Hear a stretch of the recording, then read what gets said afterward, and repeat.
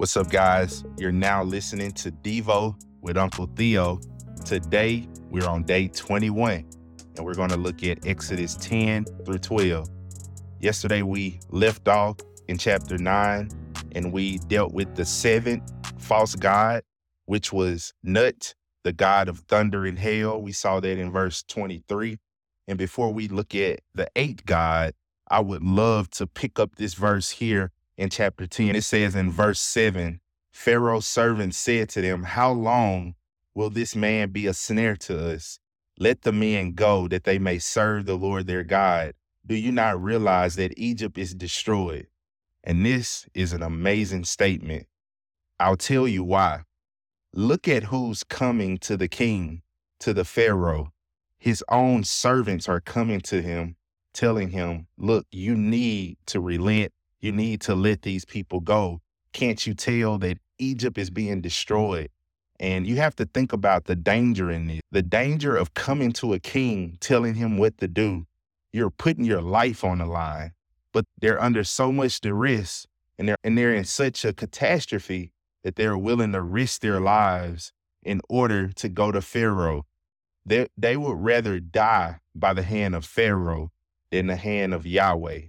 Yahweh has spoken, and Yahweh is proving that he's the one true God. Even Pharaoh's own servants are turning on him. You have to see that in the text. Let's walk into seeing the eighth god, which is the god of locusts, and that's Seraphia. That's spelled Serapia. That's the Egyptian deity protector from locusts. We'll see that in verse 14. The locusts came up over all the land of Egypt and settled in all the territory of Egypt. They were very numerous. There had never been so many locusts, nor would there ever be so many again, for they covered the surface of the whole land, so that the land was darkened, and they ate every plant of the land and all the fruit of the trees that the hail had left. And you see that note there? This is total destruction. If the hail didn't get it, these locusts got it. In agriculture, you have seed time and you have harvest and you have storehouses. So if the hail didn't kill it, that which was growing, the locusts would have took out everything that was left outside and even that which was in the storehouse. This is God utterly devastating Egypt. Then we move to our ninth god, which is found in verse 22. It says, so Moses stretched out his hand toward the sky, and there was thick darkness in all the land of Egypt for 3 days. They did not see one another, nor did anyone rise from his place for 3 days. But all the sons of Israel had light in their dwellings. And so this is our ninth god. We're moving up the ranks, and this is one of the most powerful gods under Pharaoh. This would be the god Ra, an Egyptian sun god. So this darkness in Egypt shows you that Ra has no power. Yahweh controls the light and the darkness, and he cannot stand against Yahweh. He cannot do his own duty. It's like when people joke on field goal kickers and he misses a field goal in a big Super Bowl. What do people usually say? We have to fire him because he only had one job. He had one job and he couldn't get it right. Well, Ra only has one job.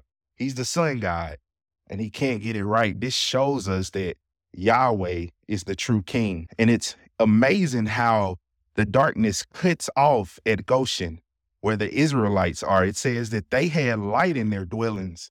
Then we get to the last plague. This is in chapter 11, verse 1. Now the Lord said to Moses, one more plague I will bring on Pharaoh and on Egypt. After that, he will let you go from here. Moses said, thus says the Lord, about midnight, I am going out into the midst of Egypt, and all the firstborn, remember our intro, this is the firstborn, in the land of Egypt will die.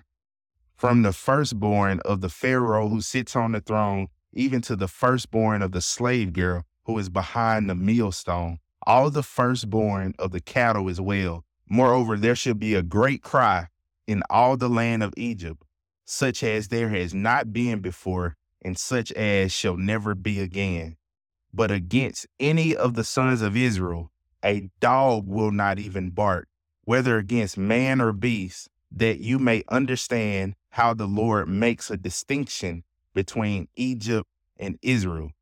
And there you have it, folks. Our God says, look, I have always made a distinction between my people. And look how serious this gets. There will be crying in the land of Egypt, but against the sons of Israel, not even a dog will be barking. It'll be utter silence. Why? Because they're in awe. They're in awe of worship to see how God is moving and how he's devastating the world's first superpower. You cannot do anything but worship. The same with Noah. Noah gets off the ark and there is nothing but death around him. And he simply has to sacrifice. Why? Because Noah looks up and said, wow, that could have been me. That could have been me. But God, that's always the answer. That is one of the most beautiful conjunctions in all of Scripture. But God. And we walk into chapter 12, and the Lord says to Moses and Aaron that this month shall begin the months for you. This will be the first month of the year to you. Speak to all of the congregation of Israel, saying on the 10th month, they are to each take a lamb. Look at the theology God is starting to set up now. And this is beautiful because remember, Israel was exempt after plague 3. Now God is about to bring them in. Why? Because he's about to teach them theology and he's about to start preparing for the festivals and the feasts that we'll have to learn about, the sacrificial system. He's about to teach Israel theology. And this is what he teaches them. This is one of the first festivals called Passover.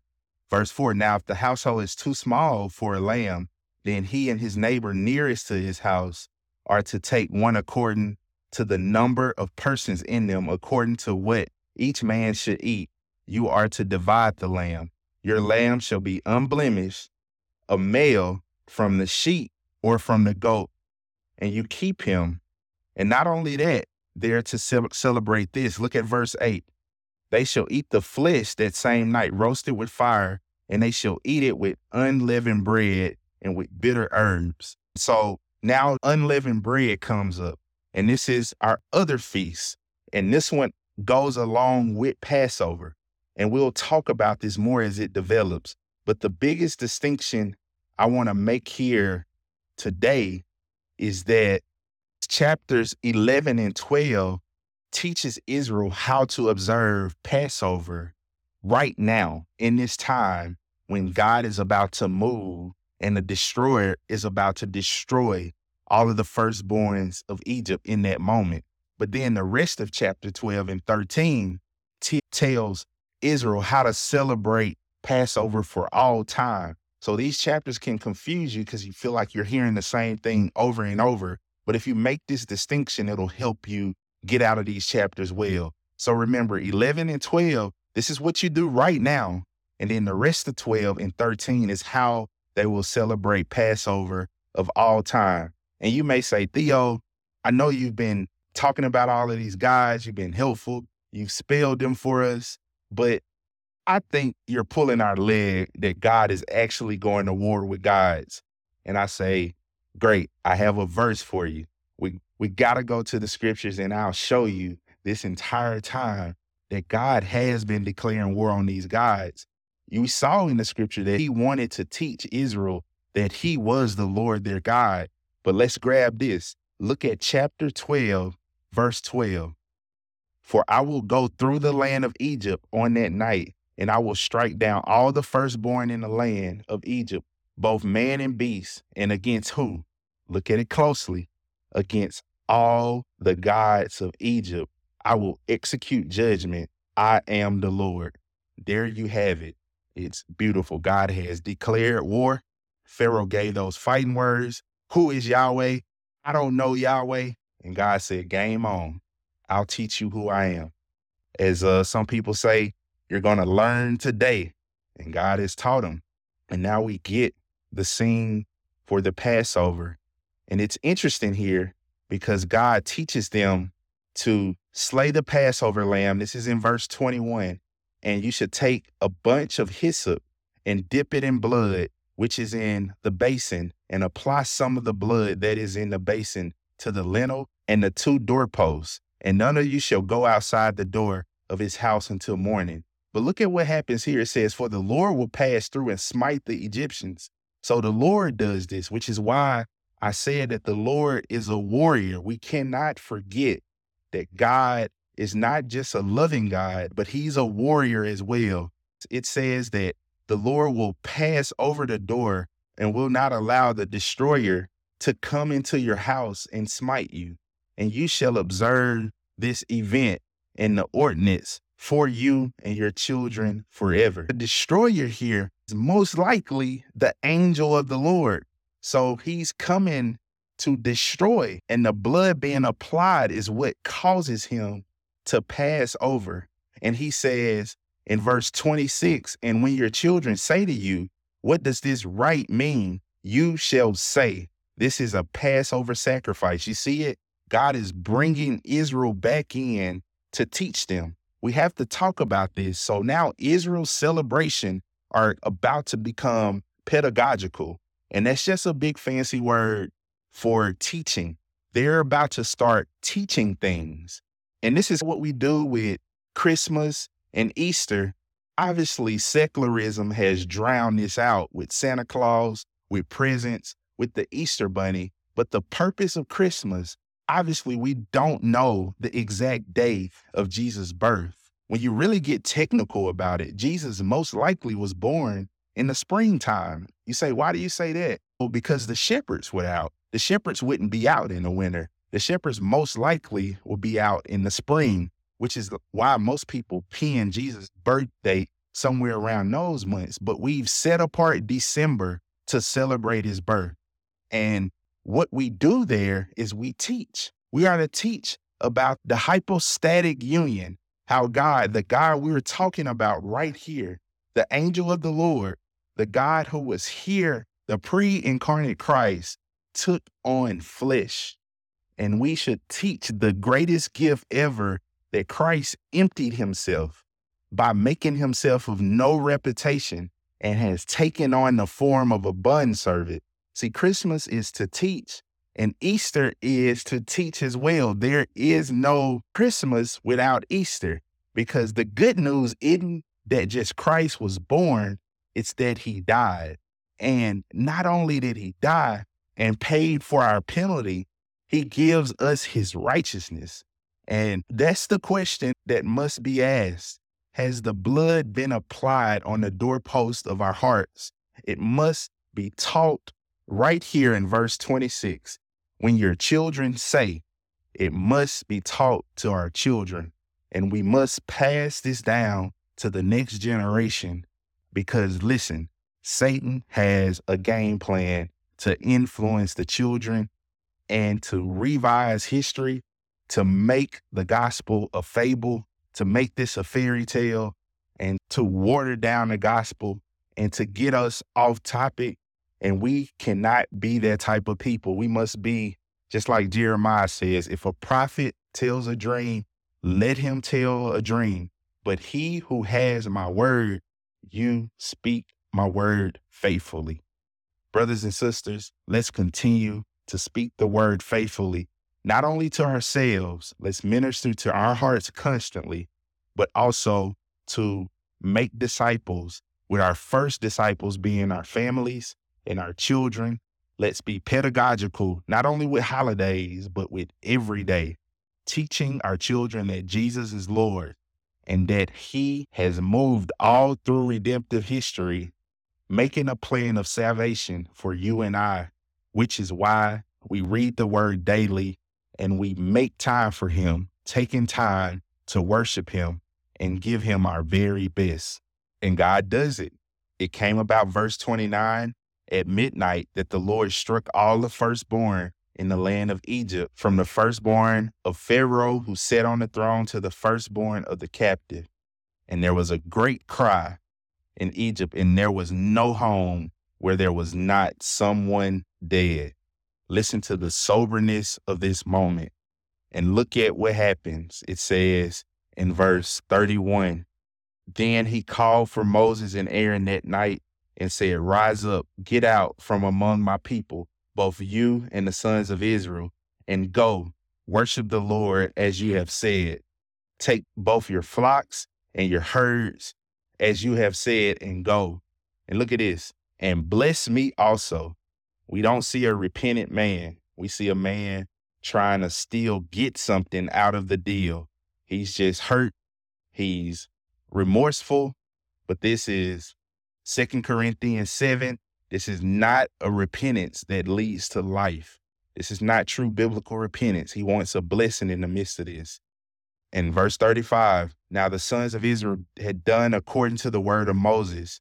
Look at this. For they had requested from the Egyptians articles of silver and articles of gold and clothing. And the Lord had given the people favor in the sight of the Egyptians, so that they let them have their requests. Thus they plundered the Egyptians. What did the Lord say that they would do? It happens. They take the Egyptians' wealth and they plunder them. This is one of the purposes on why God delayed and did this way and didn't just teleport them away. He wanted them to truly plunder the Egyptians and teach them that he was truly Yahweh. We have to pick this up in verse 38. I'm going to start in verse 37. It says, now the sons of Israel journeyed from Ramses to Succoth, about 600,000 men on foot, aside from children. And this is where we get that number from, because a lot of times numbers are given and you just get the men there. And so a lot of people would multiply, just taking a conservative number. If you take 600,000 people, multiply them times just one wife and 3 kids, that's 4 people, right? 600,000 times 4 is 2.4 million. And this is where that number comes from. It was about 2 to 3 million people. Now, you see what God has done. He's taken 70. We saw this entering into Exodus. There were about 70 in number. Now there's somewhere estimated on just a conservative scale, 2 to 3 million. God has fulfilled his promise of making them a great nation, and he's going to continue to do such. But we got to pick this up at verse 38. Look at this. A mixed multitude also went up with them, along with flocks and herds, a very large number of livestock. This is powerful and scary at the same time. Powerful because Yahweh was so influential in what he did that he converted some of the Egyptians and made them want to go with the Israelites. Some of your texts may say a rabble, and it says a mixed multitude in my translation. I'm using the NASB, by the way. And what that means is some of the Egyptians came along with them. And so some people point out quite accurately that when people start grumbling in the camp, where do you think that grumbling originates from? Most likely this rabble who had it good when they were in Egypt, and they're starting the fire. Now, obviously the Israelites are guilty as well, but you can see the instigators here. And a lot of people miss this in the text. A rabble came along with them, a mixed multitude, and they're going to cause some problems. And I'm not faulting them for this, because these people seemingly believed on Yahweh, and all they could do was take their testimony. And we have no clear word that God told them not to bring anybody with them. And so it says here in verse 40, now that the time that the sons of Israel lived in Egypt was 430 years, at the end of the 30 years, to the very day, all the host of the Lord went out from the land of Egypt. That's the promise that God gave. God told Abraham that his descendants will be aliens and mistreated in a foreign land for 400 years. God gives him a more round number. We get some more exact math here. And we're moving into chapter 13, where God is going to institute Passover for all time after it's been celebrated here, to avoid the slaughtering of the firstborn. So God has spared the firstborn of Abraham, and God has spared the firstborn of all of the Israelites to teach them theology, because there will come a day where God will look at his firstborn and he will not spare him. he would pour his wrath on him, his full unmixed wrath without measure, and his son, his only begotten son, whom he loves, will drink that wrath and will not leave one drop. And he drank all that wrath to save brothers and sisters like you and me. And now we have the Holy Spirit. We're indwelt by the Holy Spirit. We have Christ's righteousness, and we're so illuminated. We can look at a text like this and it be precious to us. There's some people today that would look at this text and laugh at us for seeing rich treasure in the Word of God. And that's the difference. God has truly transformed us, and we're constantly on this journey to renew our mind. We're committed to Christ, and we're in this together. So let's continue to put our hand to the plow and not look back, lest we become like Lot's wife. Remember Jesus' words, some of the 3 most powerful words in the Bible. Remember Lot's wife. Stay tuned, and we'll pick up tomorrow, chapters 13 through 15.